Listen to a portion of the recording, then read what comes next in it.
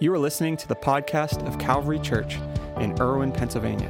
For more information, you can visit us online at calvaryirwin.com.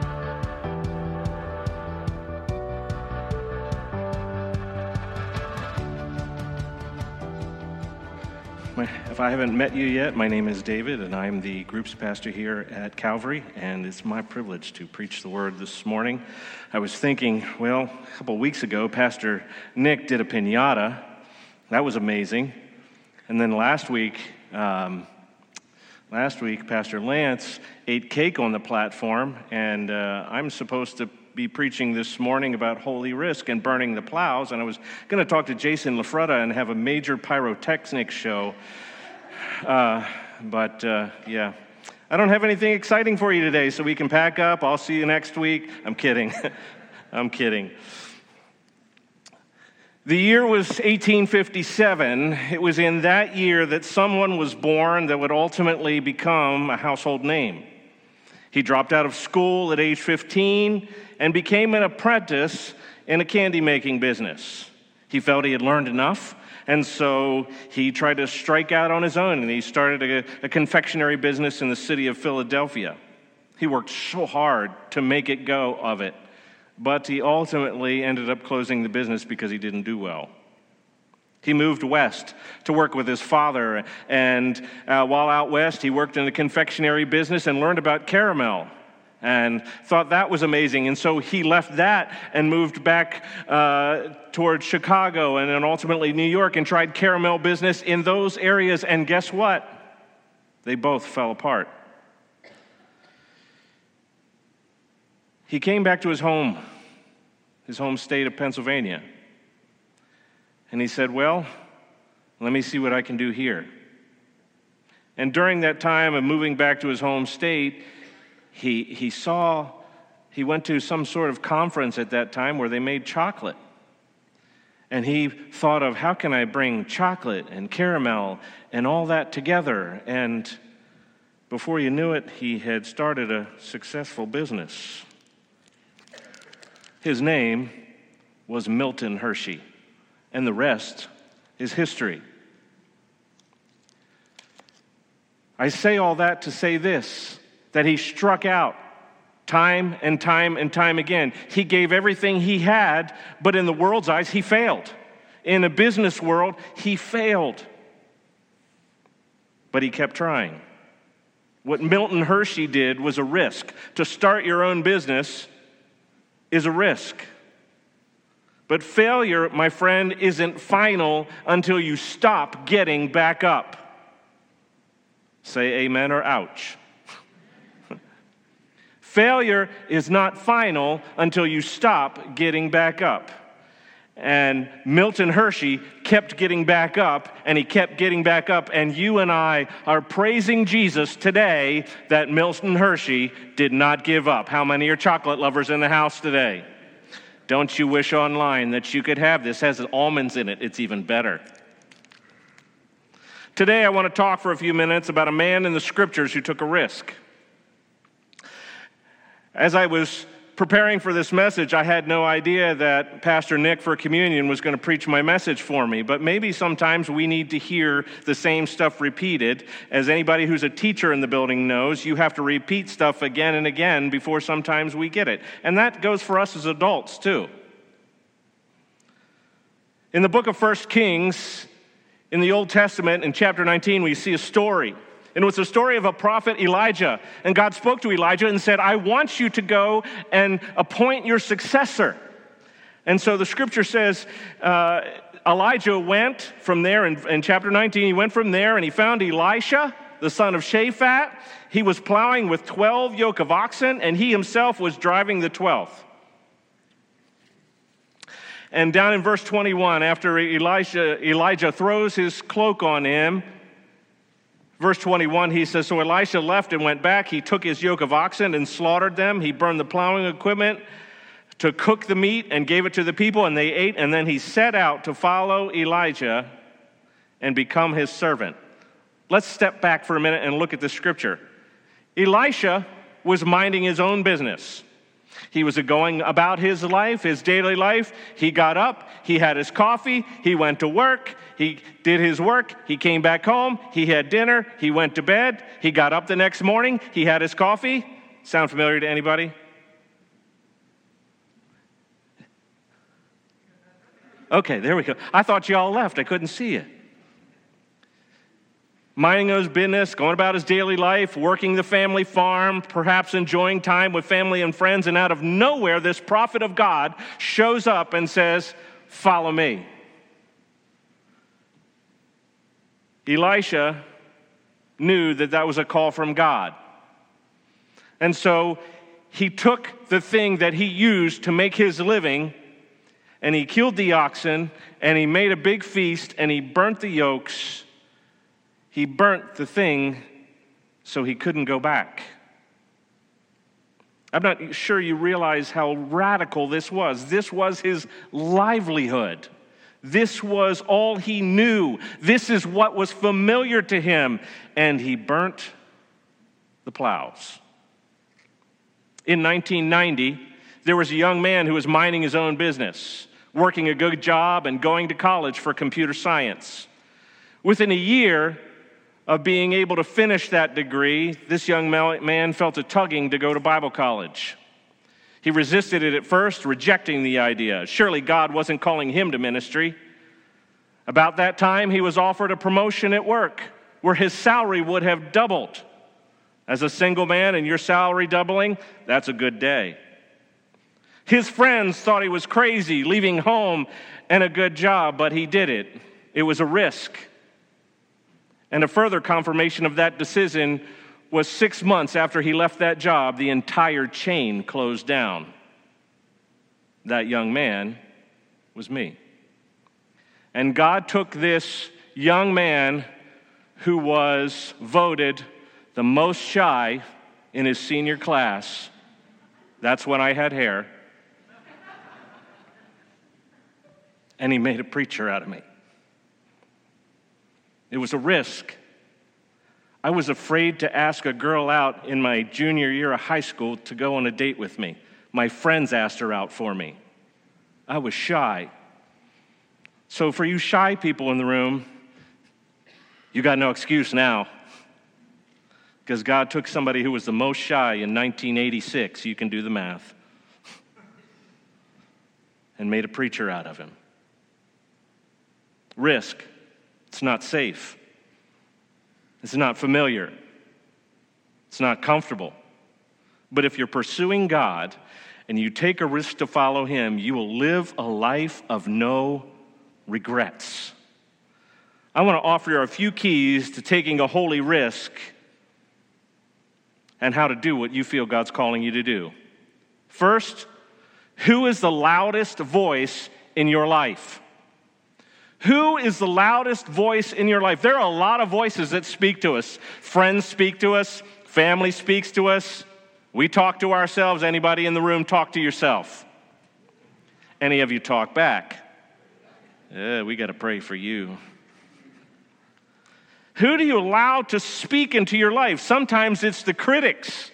Sometimes it's people's opinions, and everybody's got opinions today. All we need is a keyboard or thumbs, and everybody's got opinions. And frankly, sometimes our own self-talk is the loudest. Have you ever said to yourself, I could never do that? By a show of hands or a comment in the chat, how many have said, I could never do that? I can see, even with the lights in my eyes, I can see a bunch of hands. I could never do that. When I was in high school, I remember riding the bus home, and I said these words, I never want to be a teacher. When I graduated Bible college, my first job was being a teacher. Something I never wanted to do, and God must have laughed himself silly as I rode that bus home, that guess what I'm going to do in his life? Romans chapter 10, verse 17 says this, so faith comes from hearing, and hearing from the word of Christ. So the voices that you listen to are absolutely critically important to take the holy risk. And you have to listen to the voices that are listening to God. And you have to listen for yourself of who am I hearing? What am I listening to? There were some people that when I left for Bible college, they thought I was crazy. You've never been there. You've never visited that college. You don't know what it's like. You don't know anything about it. I had never seen the place. All I did was get in my car and leave home. And I pulled up in front of the Bible college and I looked at it. And it was a startup from our main campus, and I looked at it and said, "You've got to be kidding me." It was run down. It was an old Bible paint peeling everywhere, and I was too embarrassed to go home, so I stayed. I took the risk, and I am so glad that I stayed. What voice are you listening to? If you listen to the Word of God and allow it to be the loudest voice in your life, if you listen to the Holy Spirit and allow Him to speak through His Word to be the loudest voice in your life, you will never regret following what He calls you to do. We have to spend time in the Word. You cannot live the Christian life and you cannot follow God if you are not taking time to know who He is. We've got to get in the Word. We've got to dig into the Word. We've got to read the Word and let it change our lives. It's not about, I followed a reading plan and I got through it this year. It's how much of that Word got so in me, like David said, "Your Word have I hidden in my heart that I might not sin against you." Let that Word dwell in you, as the Scripture says, dwell in you richly, let it be in you and change your life. What good is it to read the Word if your life isn't changed? What voice is speaking loudest to you? You know what else it is? It's not just the loudest voice, it's also our level of trust. I thought about doing a trust fall this morning, but I'm not 120 pounds like I was in high school. And I don't trust some of you to catch me, so we won't be doing that this morning. But you've all seen a trust fall, and maybe you participated in it. But you get the picture. Somebody just falling backwards, not trying to catch themselves and putting their entire confidence in those people to catch them so they don't hit the floor. That's trust. That's trust. Not putting your hands out to stop yourself, not grabbing for something, just folding your arms and falling. And you can do that because you trust the people who got your back. Can I tell you this morning that God always has your back? Hallelujah. That's a shout message right there. You put your confidence in the one. Trust can be a challenging thing. I'm not so naive to think that some of you this morning have been in situations where you trusted people and you got burnt. When somebody told you they were going to do one thing and they did another. When an employer said, "I'm going to give you a raise after a certain amount of time," and they took that back. When you were promised a promotion. There could be any number of places where you put your confidence and your trust in somebody and they let you down. But trust with God is always entirely worth it. His ways are always best. His ways are always good. Proverbs chapter 3, verses 5 and 6 say this: "Trust in the Lord with all of your heart. And do not lean on, do not put your confidence in, don't put all of your effort in your own understanding.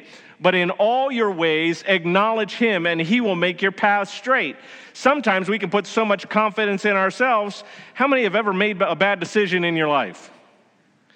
Okay, 6 of you. I'm at the wrong church this morning, Scott. How many ever made a bad decision in your life? Maybe it was having that burger after midnight that wasn't quite cooked. I don't know. You made a bad decision and you looked at yourself and said, "I knew better. I should have. And I still made that bad decision." Don't trust in yourself, but trust in the Lord. He's been around forever. His ways are above our ways. His thoughts are above ours. And so we put our confidence in Him, and He will make straight our paths. Can I put it this way? If we can trust God for our salvation, can't we trust Him for our future? If we trust Him to take away our sins and forgive us and bring us into His family, can we not trust Him for our future? I haven't met anybody yet, and I've been around ministry for a long time, and I've been around a lot of pastors for a long time. I have yet to meet a minister who said, I am sorry I went into the ministry. Oh, sure, there are bumps and bruises along the way, but I am grateful for God's call on my life. I'm grateful I took the risk and left everything. And friends, I've never been back home. Oh, I've been there to visit, but I've lived away from my home state since I left for Bible college. That was a risk. That was uncomfortable. When I lock on to people, I lock on to them. I'm there for a long time. And I left everything. I'm not praising myself up. You know, there are ministers all across America and around the world who have left everything. They left family because of their love for Christ. Well, if I say yes to God, is he going to send me somewhere else? I don't know. But if he does, he'll give you the grace for where you are. Amen? I mean, for crying out loud, he put a Ravens fan in Pittsburgh territory. Come on. You all just shut me off. You're not going to listen to the rest of the message, are you? I mean, we got a KC fan on staff now. Come on, folks. God brings us all together. Amen? If you can believe God will forgive your sin, can't you believe him for your future? You know, if we get the first 2 points I spoke about, we're well on our way to this last one. If we can listen to God and trust him, the next logical step is to do what he asks us to do. It's great to listen to his voice, and it's great to say, okay, I'll trust you, but it's a whole different thing to say, okay, I'm going to put feet to that. I'm going to trust God that what he asked me to do, he's going to do. What if Elisha said, you know, I hear you, Elijah, but he kept on plowing the fields? If he never left, if he didn't burn the plows. Maybe today there's some plows that need burnt in your life. Maybe it's a plow of past pain. Maybe it's a plow of your own lack of self-confidence. This week, the founder of the Bible college I attended, who was my uncle by marriage, at 95 years old, passed from this life into the next. This man risked more than any other person I have ever met in my life. Starting the Bible college in 1959, there is literally graduates from this little tiny Bible college in Charleston, Maine, around the world. The sun never sets on one of our graduates because literally thousands from a little Bible college that graduates classes of 30 or 40 a year. He took a risk. He tried. He failed at some stuff. But he trusted God and he did what God called him to do. He burnt the plows. You ever heard the phrase, actions speak louder than words? Don't tell me you trust God and not take action. Don't tell me, yeah, I'm believing God, but there's no feet to that. The scripture tells us in the book of James, chapter 1, verse 22, but be doers of the word and not hearers only, deceiving yourselves. And I thought, that's an interesting little last two words of that. Be doers of the word and not hearers only, deceiving yourselves. Because sometimes we can think, well, I heard the word and I trust God, but if you don't do anything, you're deceiving yourself that you obeyed God. No, you didn't. Is it tough to obey God sometimes? Oh, yeah. Is it difficult to step out on the unknown? Absolutely. Is it challenging to think that, if I do this, what will happen? Absolutely. If God directs you to do something, is there a fear with it? Oh, sure. Sure. There are times it's like, I don't know if this is going to work. I don't know if this is going to happen. But if you know the voice of God, and I'm not talking being influenced by other people, I'm talking about, God, I need to know that you want me to do this. I was minding my own business. I had a good job. I was going to Towson State University. I was close to getting my computer science degree. And I will never forget just the name of the Bible college echoing in my head. And I pushed it off and I said, nope, not going to do it. I'm shy. I'm afraid to talk to myself, for crying out loud, let alone talk to people. Got to be kidding. No, I don't want that. For months, I just, the Bible college name came coming to my mind. I finally went to my pastor and I said, Pastor Heffler, can you help me? I said, I just got offered this promotion at work. My pay's going to double, but I feel like God's calling me to Bible college. And I was waiting for the great wisdom from my pastor, and I love my pastor to this day. But they were waiting for the great wisdom to tell me what to do. And he says, you know what you're supposed to do. And that's all he said to me. And the meeting was over. And I thought at that moment I was mad at him. And then I sat on that for a minute or two, and I thought, he's right. God didn't call me to manage a department store. God called me to impact people's lives. And I'm just going to take a risk and walk away from my family and my friends and everything that's familiar to me and trust. And I'm not trying to make this message about me, but I have walked down this road, friend.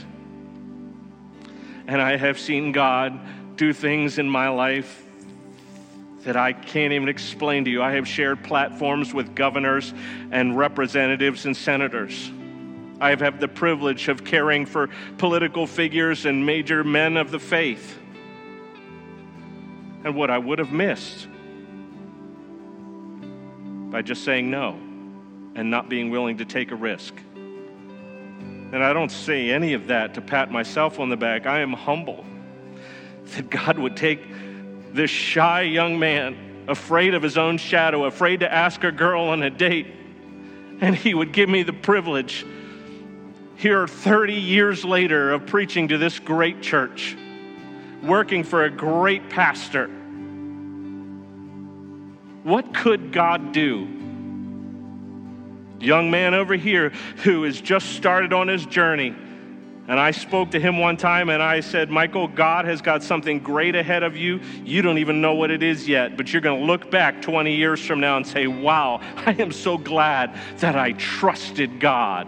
What can God do with somebody who says, I'm going to listen to you, I'm going to trust you, and yes, I'm going to step out onto the unknown. God, burn the plows behind me. Burn those things and let me move forward to what you have for me. Sometimes we burn them as individuals, sometimes we burn them as a church, but we move forward to what God has. Jesus is coming, my friend. Time is too short to argue with ourselves. We just need to step out and say, yes, yes, yes. The band is going to sing this song and then I'm going to wrap it up, but what a great song. He gives beauty for ashes. He's the only one. Oh, Rosemary, he's the only one who can. He's the only one who can. He turns graves into gardens, Amber. He takes something that was dead and he speaks it to life. What could he do if you said yes?